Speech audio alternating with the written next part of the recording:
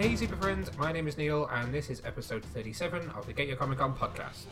We're here fortnightly-ish to bring you a slice of comic book, film, TV and pop culture goodness from our studio straight to your speakers. I am, of course, joined by my very own boy wonder himself, Martin. Say hello, Martin. Hello, Martin. What are we talking about this week, good sir, in another week of lockdown? Probably not a lot.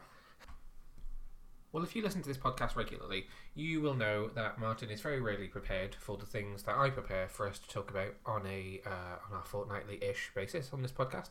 So I implemented a brand new policy in Geico Tower, which is a Geico Pod call sheet, where I prepared for him notes, the episode number, a recording date, news topics, review topics, including who is responsible for presenting them, anything regarding interviews and competitions, and even lining up topics for the potential next episode, which was sent to him in advance. And have you prepared as per the call sheet? I have not read the call sheet. Did you open it at all? Yes. And your thoughts were? I was like, oh, this looks fancy. I'll read that later. Okay then. So this week there isn't a huge amount to talk about because we continue to be in lockdown. The comic book industry is beginning to return to normal, and we'll pick up on that in the news in just a second. But there's still not really any film releases. There's lots going on in TV, which is why we're going to talk about Stargirl from DC and also Amazon Prime's new series Alex Rider. But other than that, it is quite quiet at the moment. Other than a couple of really big topics, which I felt we could probably, I don't want to say kill some time with, but we'll probably take up some serious time during the news section. So without further ado, let's have the news jingle.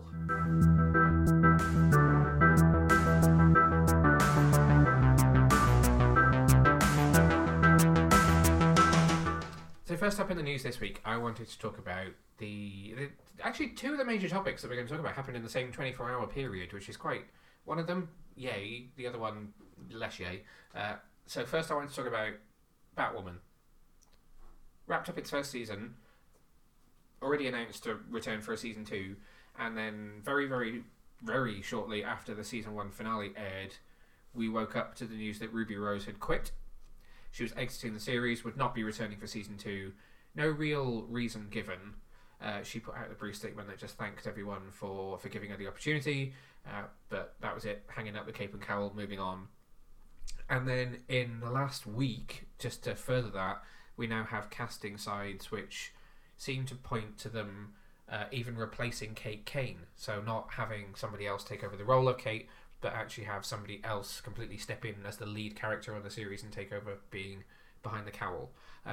So I thought we would talk about that for a little while, because that's fairly, this doesn't happen a lot in TV these days. You don't get the lead on a show exit quite like this, especially so early on in a series that's perceived to be doing well and doing okay and selling internationally, and it's now on here on E4 and it's doing okay, and it's available on iTunes, it's now on Netflix in America, it's doing everything that the show needs to do to get out there.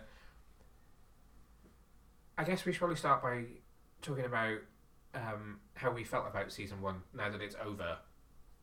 I know we touched on it a bit when we talked with the other guys in Crisis on Infinite podcasts about how we felt about Ruby Rose as Batwoman. But now that we got to the end of this season, where were you in your relationship with her after the finale? Meh. She hadn't grown on you? No. At all? Not even a tiny little bit? Maybe a tiny little bit. Almost like if you don't wash your shower and you get a bit of mould, you know you should get rid of it, but you're not really that bothered about it because it's in the top corner. Did you just refer to Ruby Rose as mould? No, I'm just referring to, you got like a little tiny patch of damp in the shower and you probably should get rid of it, but you don't want to get rid of it because it's almost slightly comforting. Okay, so instead of her growing on you, you more just gave in to the fact that she was there. Yeah, there you go. I'll appreciate it for what it is, even though I think it could be better, maybe? Yeah. I don't want to put words in your mouth. No, that's a much cleaner metaphor than I used. Yours was very visual. Points for effort. Okay, I can see what they were trying to do. Didn't quite land for me, but it didn't offend my eyes. So I will probably take a very long time to answer this question. Oh, Jesus. No. Well, we were in lockdown, so it was like I wasn't getting anything to do. I think I was fairly defensive of her from the beginning because I kind of liked her, and I don't know if it's a comment on Ruby Rose's acting ability, which I don't really want to pass comment on. I know she's not exactly the most highly regarded actress out there, but I felt like she was very good at being Kate Kane, as Kate is in the comics, but I don't know if that was genius casting or a lack of ability, as it were, because I think she's quite a cold character anyway, and she came across as very cold and fairly emotionless, and I don't know if that's a lack of ability and a lack of depth, or poor writing, or actually it being spot on. But I felt like she did well at being warm in Crisis on Infinite Earths when she was written by the Supergirl team and the Arrow team and the Flash team, and that kind of made me warm to her a little bit. But as soon as this news came out, I now felt like in those last few episodes she wasn't really in it or the central focus anymore, and I suddenly wonder if what I liked towards the end of the season was everything but her. Interesting. No, I have really mixed feelings on it because I didn't not like her, and I do like the character of Batwoman, and I do think it was a relatively well done representation of her from the comics that I know. And I haven't read a huge amount of Batwoman comics, but I've read her in Detective when she was there as part of Batman's squad that he was training. And I have gone back and I have read some Batwoman since the show started. But I don't know. I love Alice. Alice is a great character. Rachel Skarsten is an amazing actress. Mary grew on me as the sister. I quite liked... Well, actually, I liked Luke Fox all the way along. I thought he was a good character. I didn't really like what they did with Hush. No. It needed a story. What was the journey of her character? There wasn't really a journey, and that was the problem. It was too much of journey. the sisterly thing just yo-yoing back and forth for the whole, 19, 20 episodes that we got in the end. I felt no connection. I wasn't invested in the story because there wasn't really one. It was just them hating each other, loving each other, falling out, hating each other. Oh no, we're friends again. Oh no, we're not. Oh look, there's Hush. So I think I was more invested in the stuff that was going on around her than I was in her, and she was just a bonus because I quite liked the character. So, how did you feel about this news when it came out? I was shocked. It was unexpected. It was a bit bizarre. I mean, you don't really see that happening these days, do you? No. I wasn't sad. I wasn't happy. No. I was just shocked. Do you think that the show should continue without her? It'd be a shame for the rest of the cast and the crew for it not to continue just because whatever's happened. But at the same time, it'd be a bit weird just to replace him. Like, oh, Kate, you've changed. So I wrote a piece about this, which you can read over at the website now. Usual address, www.getyourcomiccon.co.uk, where I wrote about what was next for Batwoman. And I did this before we got the news that they may change the character. And I wrote about how I think they're going to rely quite heavily on the supporting cast to try and help the transition, because people are going to be freaked out by there being a different face. So they were going to need to rely on Luke and on Mary and on Alice to try and keep things kind of ticking over as normal, because people won't just immediately accept somebody else in the role, which I thought could be difficult based on the fact that it would mean another season of relying on Alice, because I feel like Alice should take a bit of a back seat for a while and allow an actual villain and story to sort of take the fall. So all my ideas about where I thought it could go have been completely sideswiped by the fact that we may get this. I'm going to have to look up the name now to remember what it is. This new character that could be taking over from her. Have they given a name of the new character? Yes, they have. So yes, the new character is called Ryan Wilder.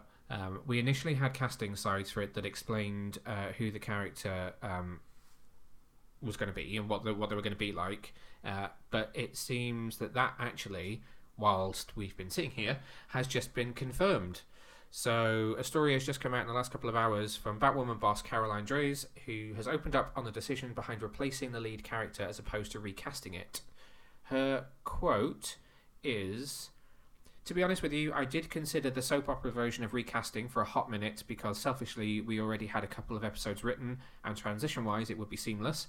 But upon further reflection, I think that Greg Berlanti helped me make this call. He's like, I think we should just reboot Batwoman as a different character. Dries continued to explain the decision by saying it is respectful to Rose's Kate Kane, while also helping the audience get over the shock of losing the character. We're not asking them to address the elephant in the room by accepting a new face as the same person. It seems that the rumours about Ryan have been confirmed as Dries reveals she is a whole new character who in her past was inspired by Batwoman, so she is going to take the mantle. So the character is described as a likeable, messy, a little goofy and untamed. She's also nothing like Kate Kane, the woman who wore the Batsuit before her. With no one in her life to keep her on track, Ryan spent years as a drug runner, dodging the GCPD and masking her pain with bad habits. A girl who would steal milk from an alley cat, will also kill you with her bare hands. Ryan is the most dangerous type of fighter, highly skilled and wildly undisciplined, an out lesbian, athletic, raw, passionate, fallible, and very much not your stereotypical all-American hero. Sort of sounds like the antithesis of Kate, in that it'll be a more sort of likeable version. Probably. It almost sounds like they've done like a death in the family. Like, oh, phone in, guys. You're not really working. Well, Let's this is do the it thing. again. So, there have been plenty of rumours that Ruby Rose was not enjoying the experience of being the lead on a show, particularly a show like this, where there's a lot of long hours, a lot of night shooting, so probably a lot of like sleep in late, start work at 4 p.m. and not finish until 5 a.m. kind of situations. And supposedly it wasn't the most healthy of sets because she didn't really enjoy being there. So although she was the one that made the statement saying I'm leaving the show, there's nothing to suggest that this wasn't a mutual decision, and that mutual decision wasn't Warner Brothers saying, we know you're not happy, this isn't working, get the F off our show and we'll let you be the one to say you decided to leave, as it were. That's maybe quite a harsh way to look at it, but it has to have been bad enough for the company to not fight too hard to keep her. Because there's been, again, there's no suggestion that Warner Brothers tried and accommodated as much as physically possible to stop her from leaving. Well, you just don't know what's happened behind the scenes, really. No. I suppose you don't know what her contract was, if it was for 2 series, is it for 1 series? Normally they sign these people up for 5 when okay. they're picked up. It's normally a multi-series deal to keep them locked in and to stop them from, in the nicest possible way. If they signed her up to a deal with say a fairly reasonable wage, I don't know what that would be in Hollywood, for a season, and the show is massive, what's to stop her from saying, I'm not going to come back unless you pay me $5 million an episode? So they normally lock them into a multi-season deal with probably like predetermined pay increments based on the popularity or the success of the show, to stop them from having the star power to be able to say, well, I'm the most important person in the room, and I will stop you from continuing with your highly successful project unless you start paying me inordinate amounts of money.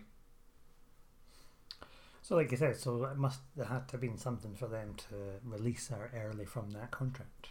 Exactly, yeah. Because in theory it has been a relatively popular show. It has, yeah. I mean, there's lots of talk about the ratings having fallen a bit towards the end of the season, but every TV show does. No TV series grows particularly unless you're incredibly lucky or on cable. Or Stargirl.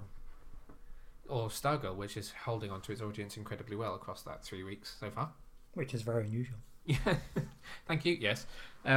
Okay, so would you have preferred to have seen someone else take over from Ruby as Kate, or do you prefer the idea of having a different character, albeit a completely new character? Complete reinvention, not a character from the comic books. I think I would have rather had somebody just replace her. I'm not a massive fan when they start to fiddle around with continuity in the comic books. I'm inclined to agree. Because then I just think, oh god, it's just going to go into a really weird place. We're going to end up in like a Gotham place. Sounds all about that. We've had quite a few debates about this online, and there's been some really interesting opinions about actors who could take over. One of the people who's been named quite a lot is Wallace Day from Krypton. You've not seen enough of Krypton to know who that is, but actually I think she could be really great in the role, and I think she could be a really great Kate as well. It's difficult to now have an idea as to who you want to take over because it's a brand new character, so she could be anything or anyone.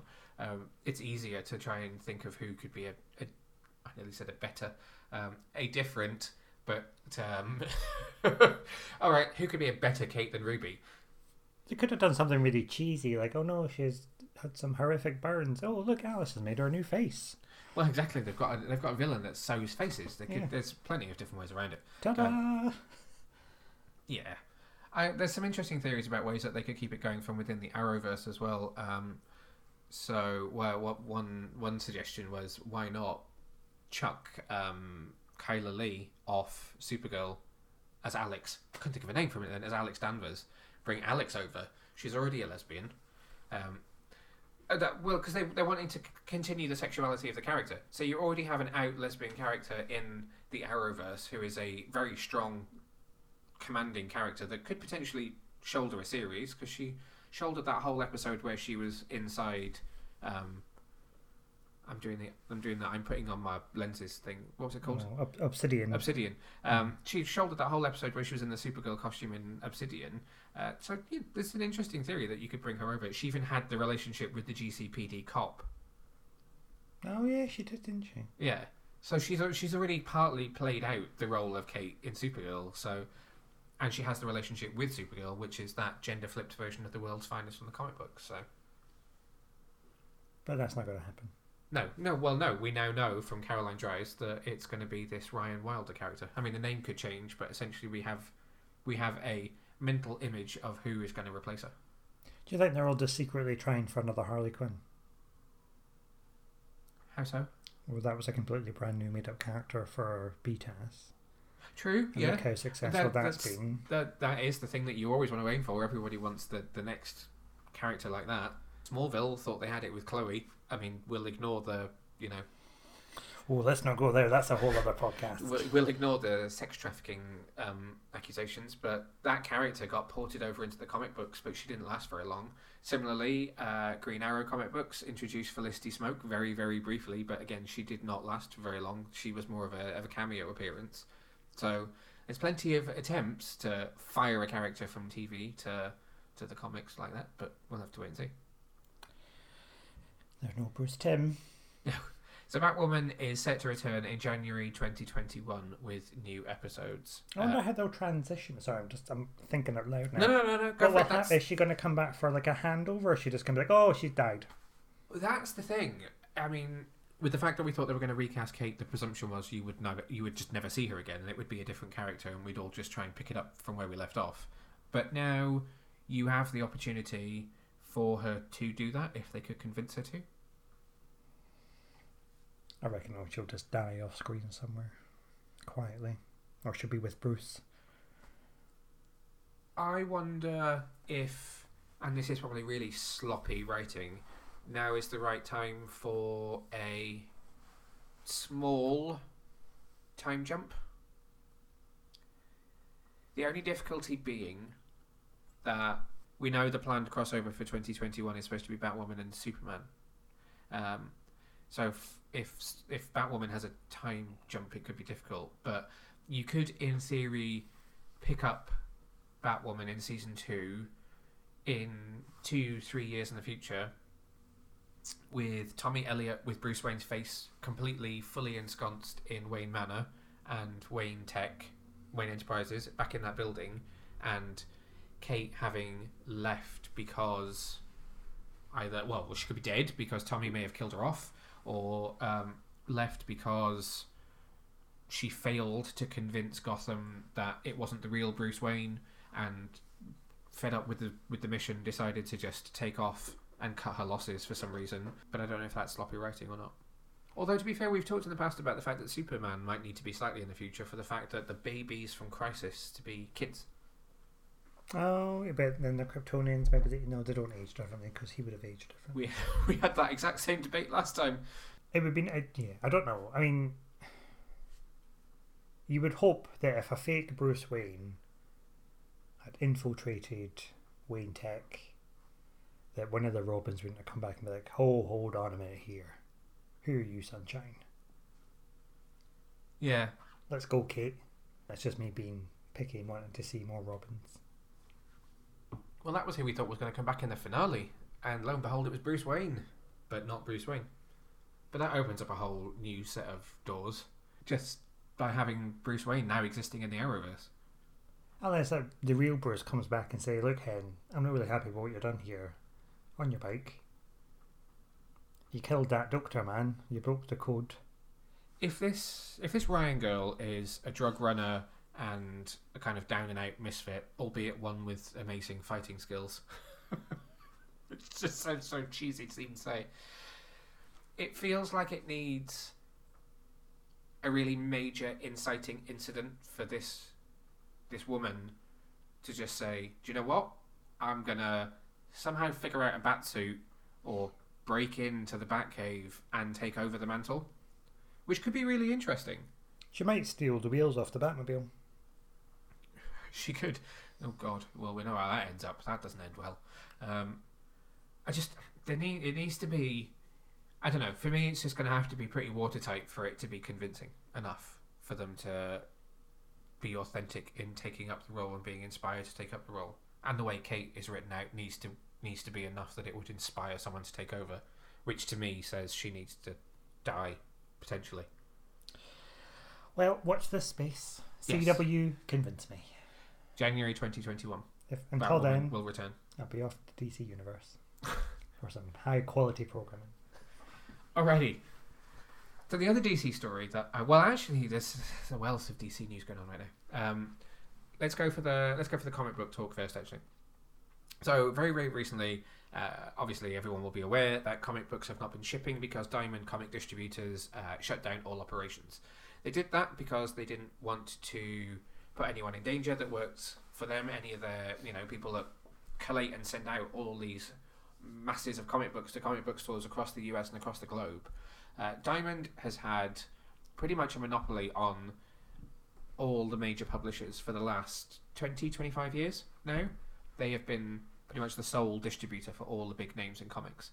DC stepped away from them temporarily, I say with air quotes, around 6 to 8 weeks ago, and it was announced that when DC renegotiated their contract most recently, they put in a clause whereby if they notified the company with 6 weeks notice, they could temporarily stop the deal. And they did that to work with 2 independent companies to get comics back into stores during the pandemic. So DC's new model, as it has been running for the last month or so, is that comics don't just release on Wednesdays. There are comics that come out on Tuesdays, Wednesdays, Thursdays. We can get them throughout the week.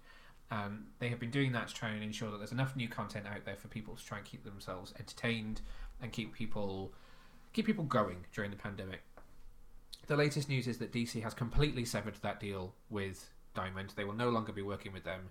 They will be working solely with the 2 independent companies who they've been working with for the last few weeks, and that will be for your weekly comics that you pick up in the store every week, your numbered issues, and then all graphic novels and trade paperbacks, which I now understand the difference between the two, will be dealt with, and also all of the young adult and children's graphic novels as well will all be dealt with by our lovely friends at Penguin Random House. Just on a side note, trade paperback is a collection from the weeklies, and a graphic novel is a standalone story. That is why the 2 terms exist. Did not know that. I'd always wondered why the 2 different terms existed. So that's a huge unprecedented move for DC, and it's them taking much tighter control over how their comics are distributed. It's caused some quite major waves in the industry. Some are very unhappy about it, and the majority are very, very happy about it and see it as DC taking control of their future, which is really, really good. It's nice that they can then say, well, you know what, we're going to release every day something different. Yeah, it takes some of the pressure off comic book stores in that whole, okay, Wednesday we suddenly have like 400 new issues from across all the publishers that we have to get out on the shelves, that actually DC are spreading things out a bit more. Maybe that's a bit more complicated, I don't know. In my mind it seems more simple. And it's nice for readers. I really enjoy the fact that I now don't know what issues I'm getting on what day because I've not learned the schedule yet. So I get an email on Tuesday from Comixology that's like, you have new comics. Then Wednesday I get some of my Marvel and IDW and others, and then Thursday I generally get another email. It's like, you have another DC book, which I quite like.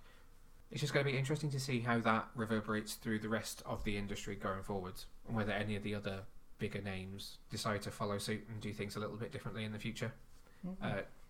Diamond are obviously not very happy about it. The way they've approached it is that DC apparently asked them to extend the temporary clause that meant that they were doing what they were doing now, and then asked Diamond to come back with a kind of business model for how things could work if they went back, and that they had asked for an extension on when that model had to be given to them, and that DC had just turned around and said, you know what, actually no, we're done, we're moving away from you, and immediately did it with nothing, no notice. They're trying to claim that DC just one day turned around and said done, and that the email that went out to comic book retailers on Friday explaining the new model was done within hours of Diamond being told that deal was over. But we'll never know. It's behind closed doors.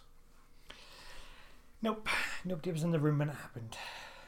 And I'm sure that you have a lot to say about the inner workings of the distribution of comic books. So how do you feel about this piece of news? Oh, do you know what? I don't really care. I have another comic book piece of news that I wanted to talk about, actually. Okay. Which is not DC, but it slightly involves DC. Which is a really cool looking new series from Boom Studios called Wind, spelt with a Y, not an I.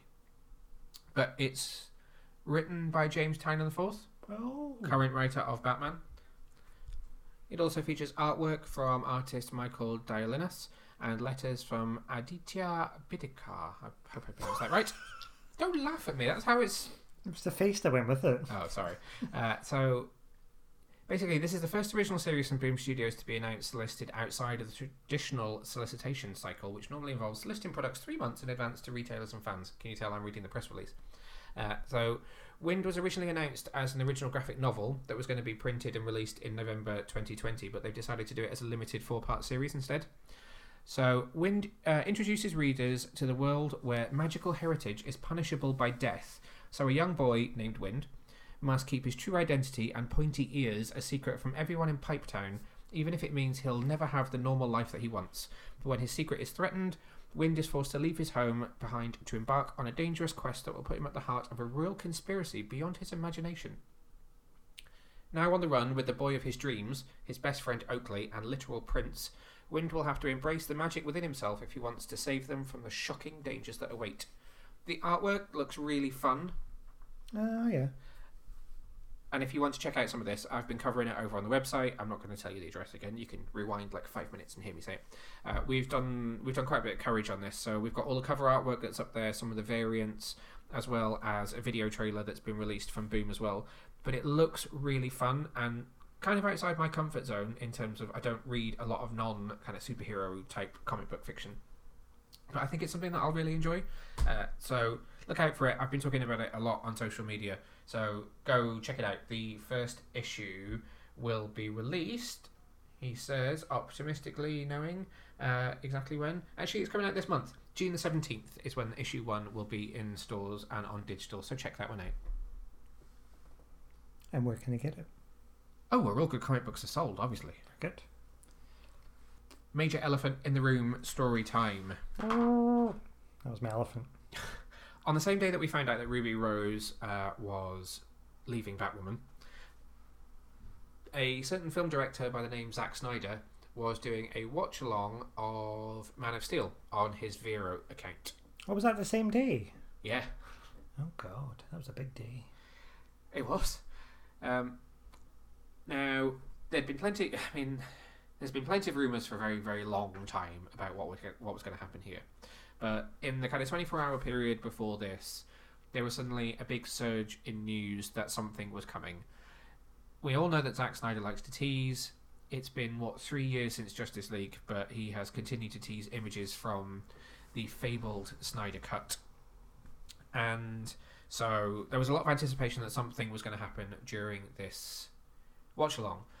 We were actually at work, so we didn't get to watch. I picked it up on the way home from work and kind of joined in as they were doing the fan Q&A section.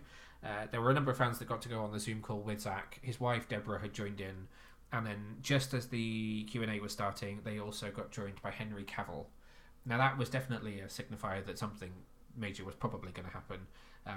At that point, people seemed to think that it may have been an announcement that there was going to be a Man of Steel 2, but kind of rattled through right to the very end of the Q&A, and then the last person got to ask their question, and she said, I'm going to ask the mother of all questions for this fan base, when will you release the Snyder Cut?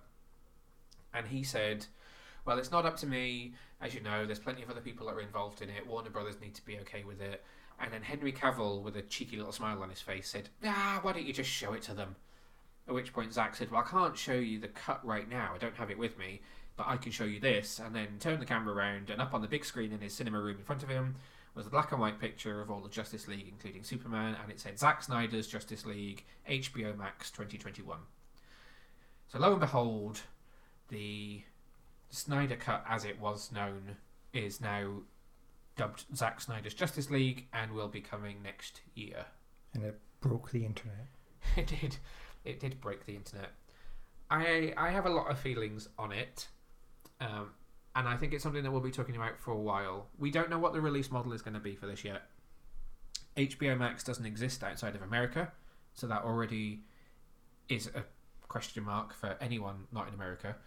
There are plenty of talks going on about whether it will be a 4.5 hour super maxi cut of the film, or whether it ends up being released as like a 6-part miniseries, which could be huge for HBO to have a Justice League miniseries with names like Gal Gadot, Henry Cavill, and Ben Affleck in it.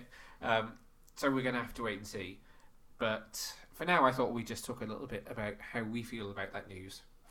One thing that I think is quite important to say is we, on this podcast and on the website, and actually even on our social media, have never used or covered hashtag release the Snyder Cut at all. I personally have found it to be a fairly toxic fandom, from that one-man protest in the DC booth at New York Comic Con through to people paying what little money they have for an advert in Times Square, whilst all of us were inside New York Comic Con and not in Times Square to see it. I just think that there has been a huge vocal group within that who have just used it to cause quite a lot of chaos for a lot of people. And there are a lot of genuine people that just wanted to see his vision, which I agree with wanting to see his vision, and I'm excited for that. I just think as a movement, it's not been something that I particularly wanted to identify with. And I think you feel the same way. Yes, but it worked for them. It did work for them. So James, who writes for us, is a huge Release the Snyder Cut fan. So at some point, I think we'll probably bring him on for a bit of pro-Snyder Cut vision versus anti-Snyder Cut vision I wouldn't discussion. say I was anti. I was just not bothered. Yeah. So I guess the right way to say it is interested to see what Zack Snyder's original idea for the film would be like, given all the talk about how much of it was changed, but not agreeing with the methods by which that group of people tried to force their agenda. Yeah. Or, sorry, again, it's a sweeping generalization. I don't mean everyone. There is a group within that who took it as a chance to just cause trouble. But that's just the internet. That is just the internet. That aside, did you think we would ever get to see it? No. Me neither. I didn't think we would. I thought maybe in like a 25th anniversary, like Superman the Donner Cut sort of comes along when we're almost in the next generation of fans of people that get to hear about this legendary film that didn't come out the way it was supposed to. But lo and behold, here we are. Here we are. What would you like to see? I suppose the other thing that's worth saying is we both liked Justice League. I mean, it was alright. I mean, I don't mind it as a film. Yeah, I think it's an entertaining watch. I think it's a very flawed story, and obviously things like the CGI lip are not very good. No. But as a film, I find it watchable, vaguely exciting at times, and I enjoy the characters. I don't really have any expectations for Release the Snyder Cut. I mean, I don't know really. It is what it is. We've gone back and watched all the old trailers again. So is there anything from those old trailers that you've seen that you think, oh, actually, it could be interesting to see that? But there's certain things I hope they get rid of, like all that weird flowers and things at the end. When non-apocalypse happens and it then sort of turns into a beautiful magical garden. Yeah, I don't like any of that. Yeah. And what else? I don't know, I'd like it to have a bit more of a cohesive story. What about the story did you not find cohesive? I don't know, I just didn't like all the Mother Box stuff. It just felt like it was sort of There was a lot of exposition. Well, you could feel that it was supposed to be a lot deeper into the idea of mother boxes and Apocalypse and Darkseid, and that it then got toned right down. Yeah. So I wonder if we'll ever hear the words "the Unity." It just felt a bit either go big or go home. Yeah. And it was like, oh, there's another box. That's it. We're not going to tell what it is. We're not going to tell where it comes from. Yeah. We're just going to talk about it. Like it's something that we should know. And it just made it seem really silly. Yeah. Because it suddenly becomes like a Hollywood MacGuffin. Yeah. Because it's not a story from the comics that's being perfectly adapted. It's just a little tiny sprinkling of something from the comics that you'll go, oh, I know what that is. And then we'll mix it in with loads of other stuff. There are certain contrivances that I hope get taken out. Like, for instance, I love the scene at the beginning where Batman gets the goon on the rooftop and then uses him to lure a parademon. But when he nets the parademon and it explodes, leaving behind a perfectly drawn image of 3 mother boxes on a wall. Yeah, it's a bit weird.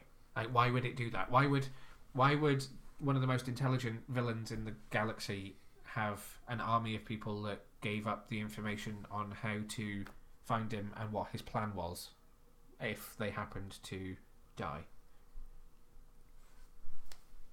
MacGuffin. Yes. So that I hope stuff like that is gone. I'm looking forward to seeing more of Cyborg, actually. I really liked Ray Fisher's Cyborg. So the fact that there'll be... Zack Snyder always called him the emotional heart of the film. So to have a lot of his backstory actually put in there will be nice, because he didn't really get a backstory. He was just sort of there. It'll be nice to see that origin, I think. More of Flash too, actually. Yeah, it just seemed, I don't know. I'm open-minded as to what will be. So it's confirmed that Darkseid will be in it. We know that Darkseid will officially be in the film. Hopefully the scenes that we've seen sort of unedited versions of with Kiersey Clements as Iris West will be back as well, because we know Iris was in the original film but cut out. Be interesting to see what happens to Atlantis. Was that in the original? Or the plan? So even Vulko is in Justice League. Yeah. That's how bad is that? I now can't remember his name off the top of my head, and I just want to call him Norman Osborn / Green Goblin. Oh yeah, I can't remember his name. So he was in Justice League. He filmed scenes for Justice League. But I also hope that anything that was done underwater does not include air bubbles. Yeah, was that a Whedon thing or was that a Snyder thing? I don't know. I genuinely don't know. I'm sure somebody will know, but I hope that's not a Snyder thing. Or have they just not figured out the technology yet? They potentially hadn't figured out the technology yet, but if that was their way around not figuring it out, it wasn't very good. I would have preferred them to have just not done anything underwater. Yeah. Oh well. Rather than make it look like if you want to have a conversation in Atlantis, you need to have magic powers. Also, I'm just trying to think of other things. Green Lanterns. Oh yeah, that'd be good. There'll be a lot more to that sequence of what was happening the first time Darkseid tried to come to Earth. There'll be a lot of that more stuff in there. A lot of that more stuff. There'll be a lot more of that in the brand new score as well. There will also be a brand new score. That's a bit sad, isn't it? I do love Danny Elfman. He got a lot of stick for that, and I don't know why. I think because people were so beholden to what Junkie XL would have done following working with Hans on the previous films. But it's going to be weird to see that again with a different score. And Yes. not have those classic... Not have themes. like the 89 Batman and the Williams Superman. Now, one thing that I think it's been talked about a bit actually, but although it's being hailed as a victory for #release the Snyder Cut, this isn't the Snyder Cut. It's not. It's, when you think about it logically, he's going back and he's finishing the film now. He has 3 years of hindsight and 3 years of listening to people say what they liked and didn't like about what was in the version that was released. This will not be the film that he would have released had he not have left Justice League in the first place. It's like the Snyder Cut Plus. Yeah, it's like Snyder's ultimate vision given hindsight and time to refine. Following a focus group. Yes, exactly, following a focus group. But what else I find really interesting is now that we've got the Snyder Cut, it's been released or it's being released, Yes. almost instantly we got a new hashtag. We now have released the Ayer cut. So where does this end? In theory, it ends with the two. I mean, for DC, it ends with the two of those. There are no other films that have had all that much done to them. Maybe we'll see released the Yan cut for Birds of Prey, but as far as I'm concerned, she made the film she wanted to make and released the film she wanted to release, so I don't think there is such a thing. But people are trying to argue that they were Warner Brothers edits to that film that didn't belong. But yeah, I mean, does this set a precedent for any film that people think has got creative muddling in it? And, well, release the Abrams cut now exists for Star Wars The Rise of Skywalker. He himself has said, would you think I had time to make another cut for Disney to fuck with it and then us to put out another one? No. But people will forever wonder what happens behind closed doors, so you could say about any film that is seen to have been meddled with. It would be interesting to see the Suicide Squad, though, I think. It sounds like Suicide Squad is almost as radically changed as Justice League. Because that would be an interesting view, I think. Not that I'm suggesting that we should all start buying billboard. No. There's a difference between trying to force your agenda on Warner Brothers and wanting to see a creator's artistic vision. From what he says, particularly the first act of the film was very straightforward and very much in the vein of the other DC films, and would have been much more straight-laced, and I think that could be quite interesting, particularly the relationship between Harley and Joker. I would love to see more of Jared Leto's Joker. Interesting. Whilst I don't necessarily agree with the teeth or the tattoos, I can deal with them because it's nice to see them try something different, and I would like to see more of what he could do with that character. I agree. But here we are. Well, here we are. At this exact moment in time, we don't know when in 2021 Justice League will arrive, but we know that Zack Snyder's Justice League is coming. We hear you. We hear all your questions about how you're going to get to watch it. We will answer as soon as we know. At this point in time, all we know is that in North America, it will be available on HBO Max in some respect at some point in 2021. It's not that far away, to be honest. We're in June of 2020 now. It's only 6 months. Exactly. In fact, you might be listening to this having just watched it, in which case, let us know what you think. Oh, that's gone a bit timey-wimey. Yeah. That's it for the news this week. On to a couple of TV reviews.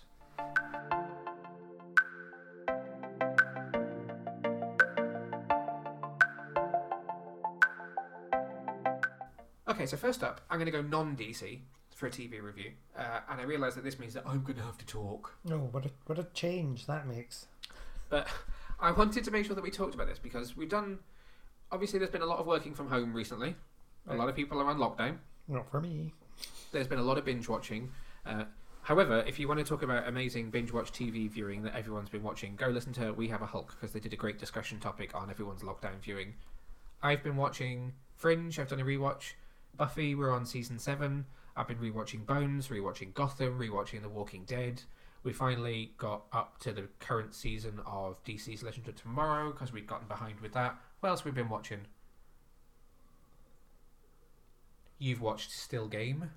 Oh yeah, I've watched lots of comedy programs again. You started Game of Thrones. Yeah, we started Game of Thrones last night. I'm not sure if I'm quite ready for it, but I started it. Again, just to preface that, because you have seen it all before. Yes. What else have I been watching? I've started The Flash again, now that I'm on to season 3 of Arrow. You watched Discovery again? Oh, Did yeah. you say that? Star Trek Discovery? No, I hadn't said that. But we have watched some new shows too. So, Amazon Prime's Upload is a great one if you're looking for a laugh. It's a good comedy drama, or dramedy, as they like to call them these days, which stars Robbie Amell, Stephen's cousin. Really funny and just a slightly quirky, off-the-wall... what's the word I'm looking for? Concept is the word I'm looking for. Which is about what happens if you die and your consciousness can be uploaded into basically The Sims. That's a great watch. And then the other thing that I wanted to recommend, which is what I'm going to talk about now, is another Amazon Prime series called Alex Rider. If that name sounds familiar to you, that is because it is based on the Anthony Horowitz series of young adult novels.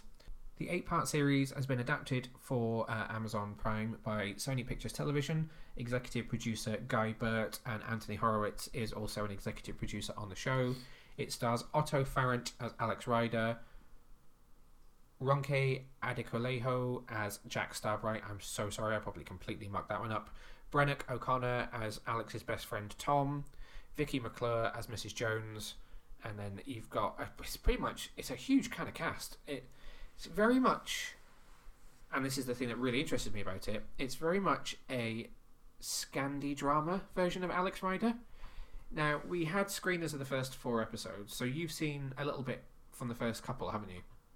I've seen bits and bobs of them.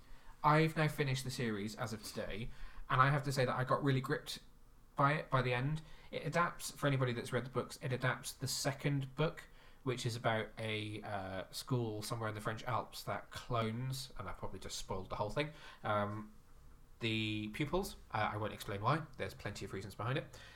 So they skipped the first book, which I think was adapted into what sounds like a really awful film from a few years ago. So they've gone straight in for the second book instead. But it's a really interesting series. What did you think of what you saw?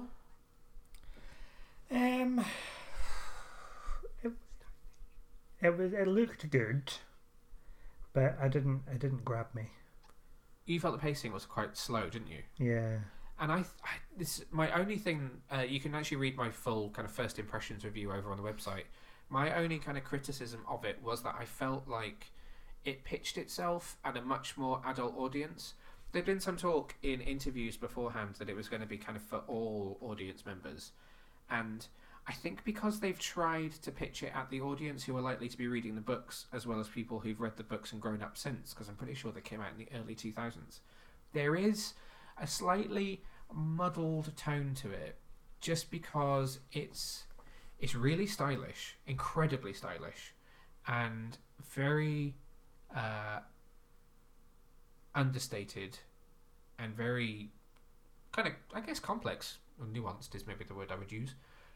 But I think the YA audience will find it too slow, whereas those who like your kind of Scandi crime thriller will absolutely adore the pacing of it.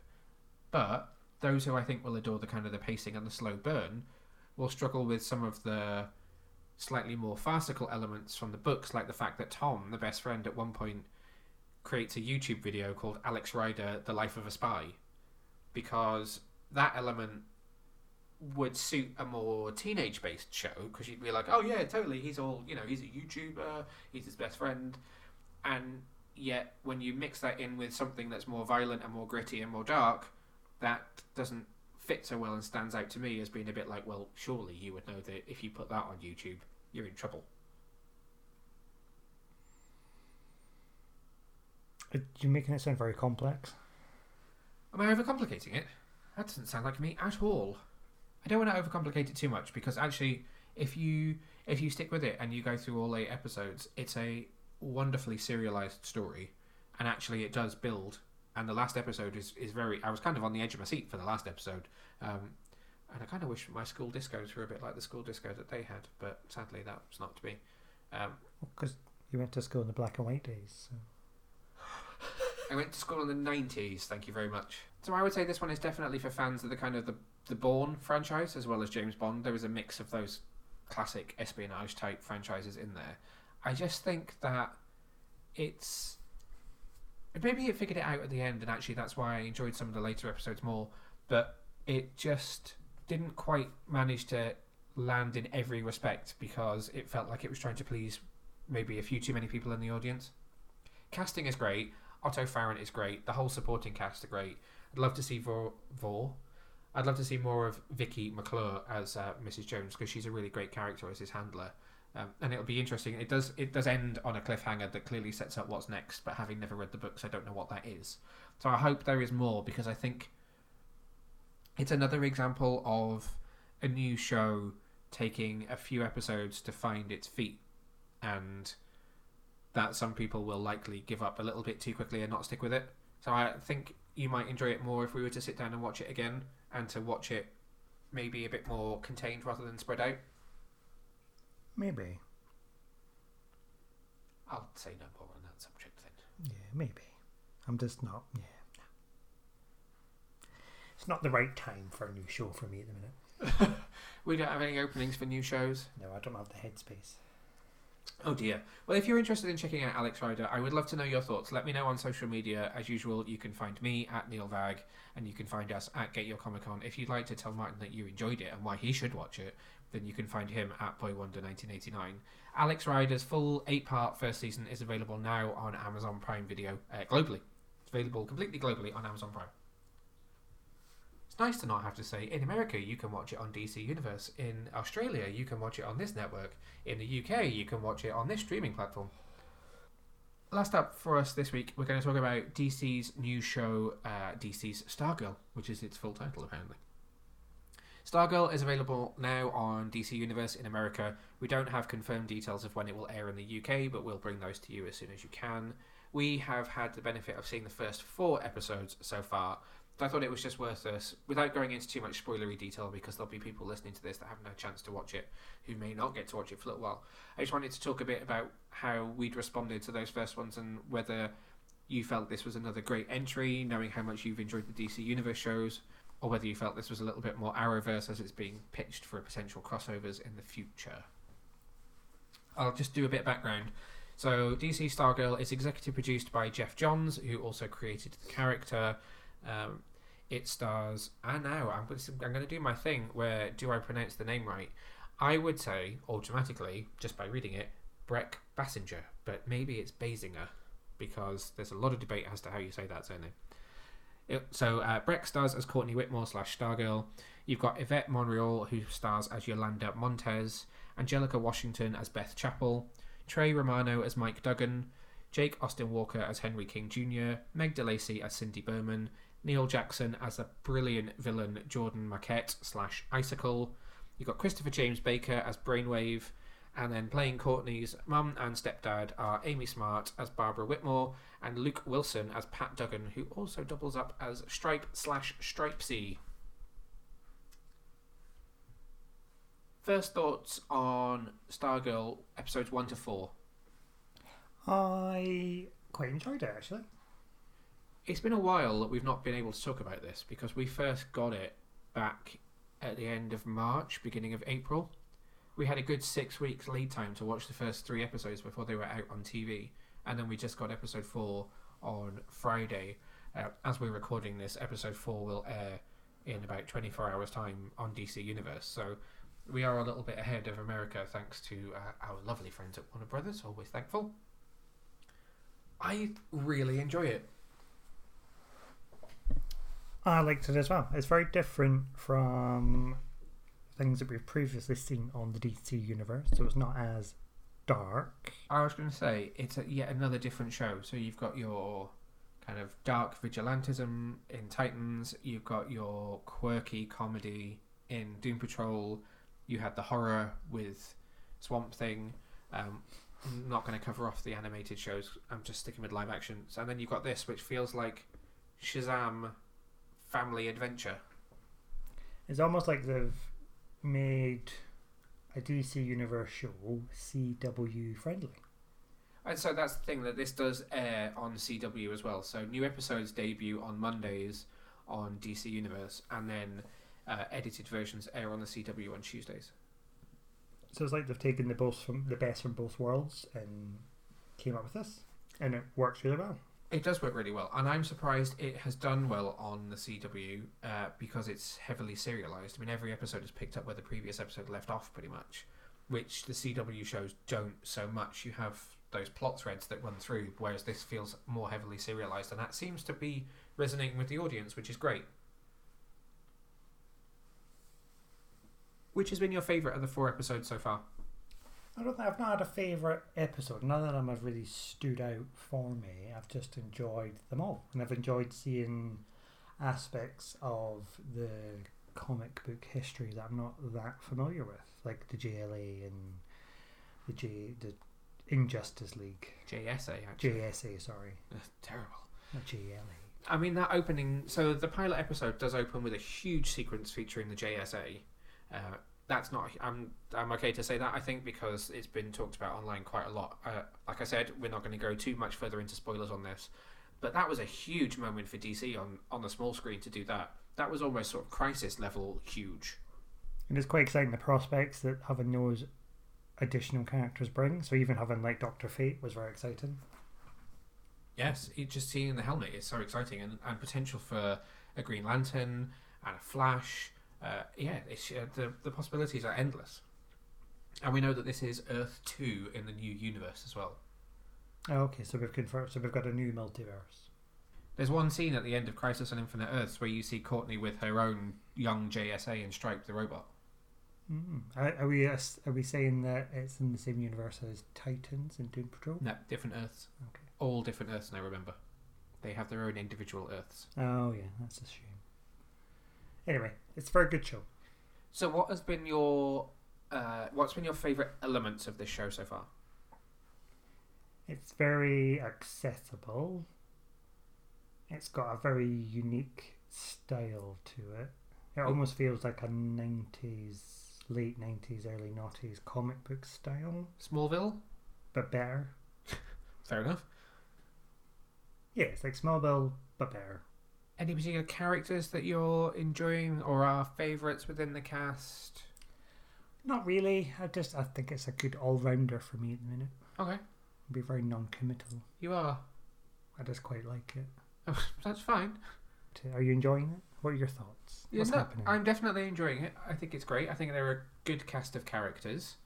I think I need to see more of the high schoolers, but judging by episode 4 and the kind of episode titles moving forwards, we're going to spend some time individually with them, which is good, because I think they do need more development before they can take on some of these heroic identities. I think Courtney is a good lead. She's not perfect. I don't mean that like acting. I mean the character is not perfect, and that's fine. She's a teenager. She doesn't have to be perfect. I really like the relationship between Courtney and Pat. I think Luke Wilson's a good bit of casting. I'd like to see more of her mum, but I feel like that's going to be an important part in the storyline further down, based on the fact that she's working with Neil Jackson's character. I think he's an amazing villain. I think Icicle is great. I liked Brainwave in those first couple of episodes, but I feel like Icicle has got a bit more presence to him. It's been interesting to see why Icicle is doing what he's doing. So in episode 3 you get to explore a little bit more of his backstory, which was exciting to see, and I think it gave some more context to the story. I think that Jeff Johns is showing some of his best TV writing that he's done for this. It's a very tight story that I feel like he's the only person that should do it at this point because it's his baby, and I feel like that level of understanding is really clear in the way the show is written. How are you finding the production values and the CGI based on the fact that this is actually in comparison to some of the other... So you had a lot of practical effects in Swamp Thing. Doom Patrol often has some quite heavy special effects, whereas Titans is a little bit more straight, just practical. How are you finding the production on it, particularly with the giant robot and stuff that's involved? It's actually pretty good. I was quite surprised at how good the production value was. It's also really interesting that there's a practical version of the robot for Luke Wilson to sit in the cockpit as well, and for some of those static scenes. That was amazing. I was like, wow, that's really impressive. It does feel like a really lush production to me. No expense has been spared. It's not a click and drag moment. Are you referencing a much memed moment from Supergirl? I may or may not be. No, you're right. It's a really well produced show. I think it's well acted. I think it's well produced. It's well written. I'm really enjoying the score as well, which is by Pinar Toprak, who did the score for Captain Marvel. Her music is, I think, really well suited to this, and it amps up that 90s Amblin Entertainment film, action adventure, family, comedy, dramedy type feel of the whole thing. It just feels... I guess like you, actually, I'm not sure I could say that there's an episode that stands out to me particularly. It's just a good all-rounder and is becoming something that I look forward to watching each week. Yeah, I mean, I don't think we've not had enough story yet. I know it's been quite clear in that we know who the big bad is, we've got a rough idea of what's going to happen, but we've just not gotten there yet, and it's starting to warm up a bit more. That's probably as much as you can say without spoiling it too much. And that's all I will say. So here's a question then. If you were to kind of give... So one thing that I've been doing with shows that we get to watch a number of episodes of beforehand is doing like a first impressions rather than trying to force myself to review the 4, 5, 6 episodes we get to see before they're released. And so I don't tend to score very much. But if you were kind of giving a first impression based on what you've seen, how would you sort of score this? Is it like a number or? Yes. Or like some sort of verbal scale? A number will suffice. A solid... What? You've made that face as he's going to say a solid...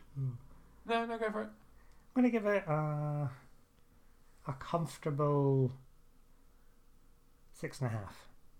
Ooh, okay. Oh no, we'll give it a 7. That's what I thought you were going to say.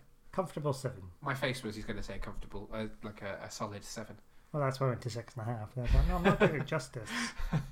I would probably give this a 7.5 or an 8 if I was to give it a score. I'm reviewing it on a weekly basis, so you can read my reviews of each individual episode as well. Or if you're interested in not having too much spoiled for you beforehand, then you can read my first impressions article over on the website for it as well. As I said, we don't know when this is going to air in the UK as yet. We will confirm that information as soon as we have it for you. In the meantime, it's currently airing for those in North America on Mondays on DC Universe.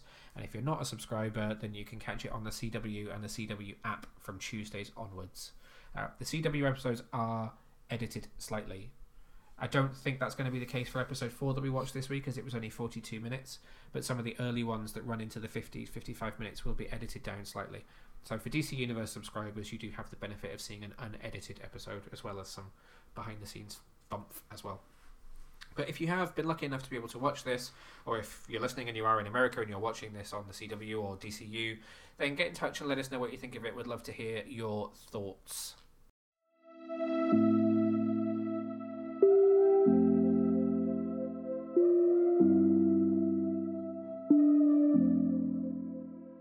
That about wraps things up for this week. Hopefully we'll be back in a couple of weeks' time, pandemic dependent.